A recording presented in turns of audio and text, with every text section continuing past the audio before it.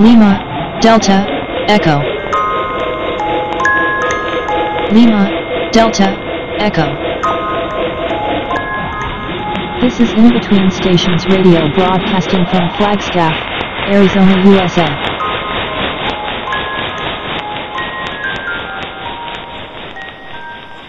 Relationships between things, being conscious of experiencing things, joy and pain and friendship and all the many things that come along, and not only for humans, but other living life forms as well. I think sometimes we get too preoccupied with human. I think it's one of the great downfalls of our time period, actually, although we're starting to rectify that. And there were tribal affinities all over the world that had a relationship with animals and plants that go far beyond the modern one that most of us have now, especially us that live in urban environments that are mechanized and on the internet and go to grocery stores and rely upon our technology and don't really see animals. We don't see even the animals that are in our yard, our green grass, the ones that were there long before we ever came along. And how we feel like that we have this affinity towards ourselves and that image in the mirror, forgetting that without all the other things out there, that we probably wouldn't be alive, that we need them as well as they need us. And at this time where humans seem to be the central important thing of life and the planet, that we might start finding out just how precious even these small things are that we don't see.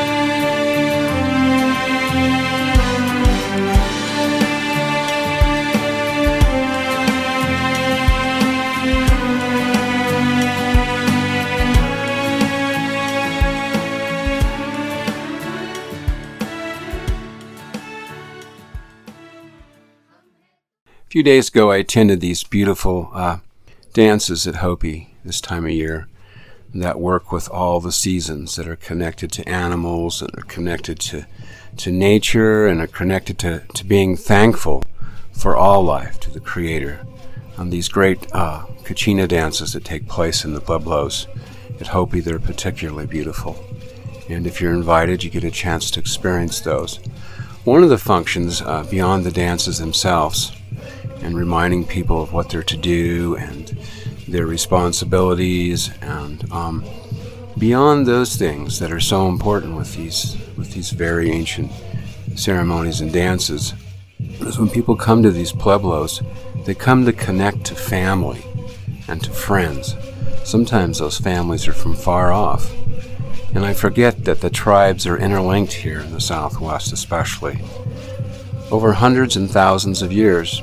And that marriages and languages, sometimes natives here still speak several tongues other than English and Spanish. They speak several tribal tongues. And that used to be a necessary option when you moved through the landscape without radio and TV, when you had a horse, or maybe not even a horse. You had to have these incredible people that could communicate with other tribes. And it still goes on today. And marriages between tribes are extremely important. And these affinities to gain the knowledge of another tribe and to gain their mythologies and their stories. And as I've said before, this knowledge that these tribes have, especially these ancient ones, is profoundly deep and takes decades to learn. And so it's an honor when a family sometimes marries into another tribe. There really isn't a racism there like we tend to talk about a lot. But there's this resilience and this love of knowing that you're a member of other tribes sometimes.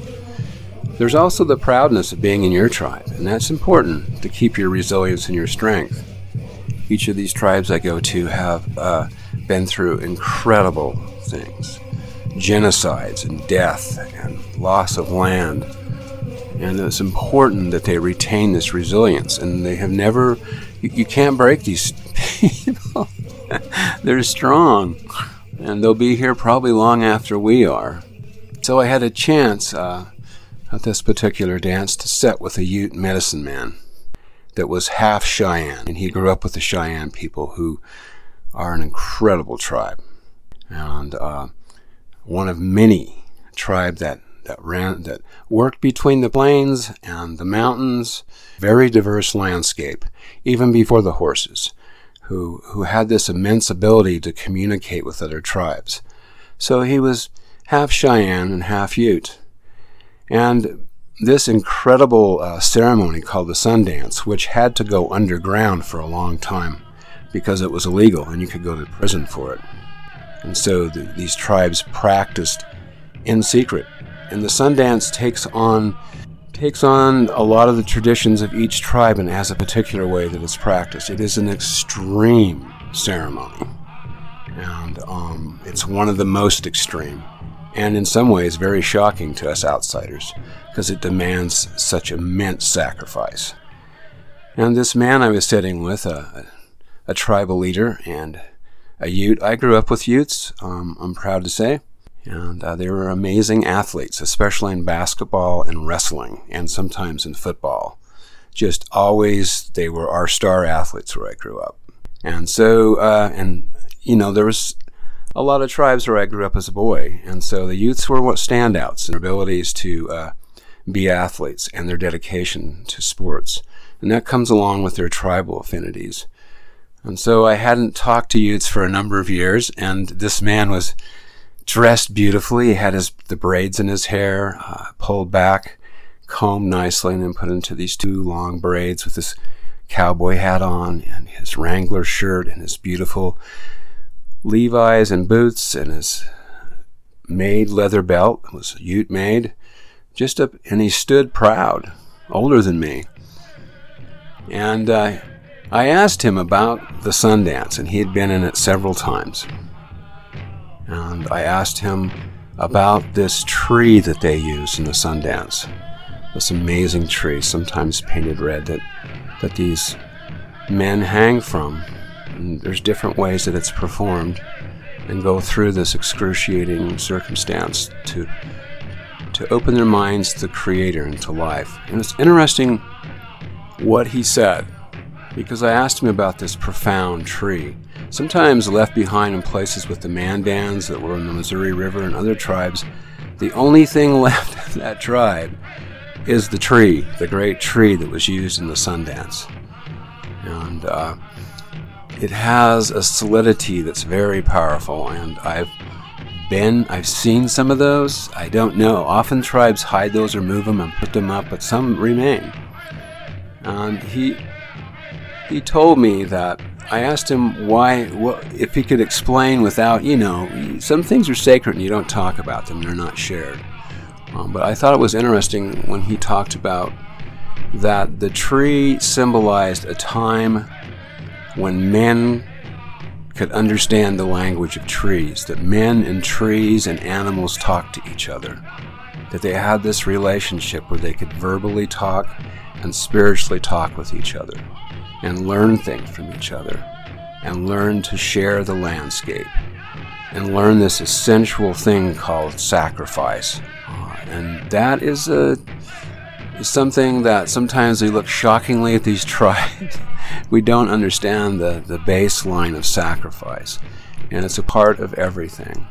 And this great ceremony demands such. And he talked extensively about the time that animals spoke with humans and trees spoke with humans, and they had a very beautiful relationship. And it was about preserving the land, and it was about giving parameters to the animals and to the trees and to the other plants, and allowing them the right to live and the right to have families and the right to carry on with this blessing called life that sometimes doesn't last very long. And making sure the earth always has a place where these animals and plants can come back to. And we need these things to survive as well. And I think that's been my experience. I spent a lot of time in wilderness, for many, many miles in diverse kinds of landscape. And part of my healing, as I often mention, from trying to heal from the illness and sickness of a war, was going out in these wildernesses and learning about animals and plants and getting relationships with them and beginning to heal and realizing that these wild animals and these trees and these precious plants were a part of my life too, and making them a part of my family. And I think we lose that in these highly technological environments and where everything's being given to us, the water and the food and the entertainment. And you just sit there and the world's plugged into your head. And I think sometimes we need to leave all that and go out and remember that probably the greatest truth that we have is that we live on a planet with sun and air and resources that we can't live without, and that we're all connected to these things. I think it's the great wilderness wanderer and innovator John Muir that said, you cannot take one thing out of place and not see that it's connected to the rest of the universe. It's not an exact quote, but that's kind of what he means. And that's really a fundamental indigenous and Native American value in traditional circles. And I've explained to you what this word tradition means. You just can't say you're traditional. Tradition is about obtaining the knowledge of a tribe through elders that can be, in some situations, thousands of years old, and it takes a very long time to retain that, and also the discipline of using it properly. And one of those things is with the animals and plants. And so I'd like to just leave with that. And when we have these great forest fires that are burning now in the southwest and the western USA because of this prolonged drought, the loss of life is extreme, especially on the part of animals and plants. True, there is a regeneration always in these great forests. Well, not always, I'm afraid to say, because some of the ones that have been cut down at the early part of this 20th century have never returned. But in a natural way, things do regenerate. The problem is, if we lose the knowledge of our relationship with these things, then we don't realize how long it really takes. Sometimes lifetimes. Some of these trees that I see, these great ponderosa pines that are 500 and 600 years old, some even 700 years old, retain incredible amounts of knowledge. Tree knowledge, how do you grow, and this interlinking between the forest underneath the earth, the root systems, and how everything is connected to that tree and needs that tree to survive. It's all interconnection. So I just wanted to leave that thought today and hope that we can reawaken ourselves to our relationship with other things that are not human, and in this beautiful, precious planet we have, we're all interlinked. That we need to realize that.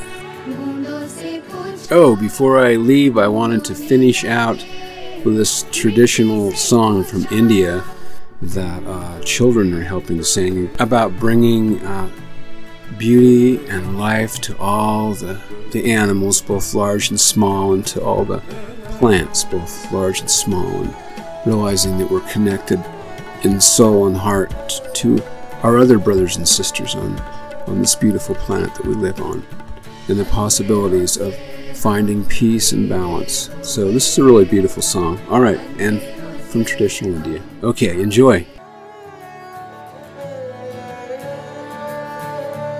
अंधेरों से हम घिरे हुए, अंधेरों से हम भागे हुए, पल पल हर पल हम जिए, कितने काले धुएं में, हवाओं ने जाके पत्तों से पूछा, पत्तों ने जाके पेड़ों से पूछा हम कहाँ रहेंगे, हम कैसे खिलेंगे, हम कैसे जिएंगे, हम कैसे जिएंगे।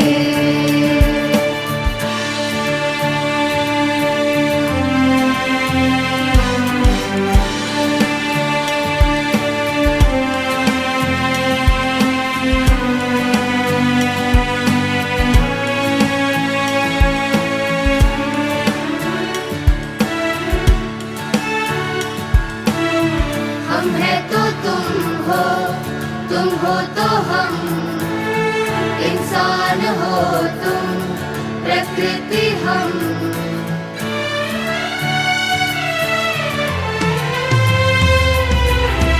हम है तो तुम हो तो हम, इंसान हो तुम, प्रकृति हम। हमें जीने दो, हमें खेलने दो, हमें पानी दो, हमें रंगने दो, हमें जीने दो, हमें खेलने दो, हमें पानी दो, हमें रंगने दो। दुनिया हमारी रंगों से भर दो, खुशियाँ हमारी हरियाली कर दो। हम यही रहेंगे, हम यही रहेंगे, हम यही रहेंगे, हम यही रहेंगे, हम यही जिएंगे, हम यही जिएंगे, हम यही जिएंगे।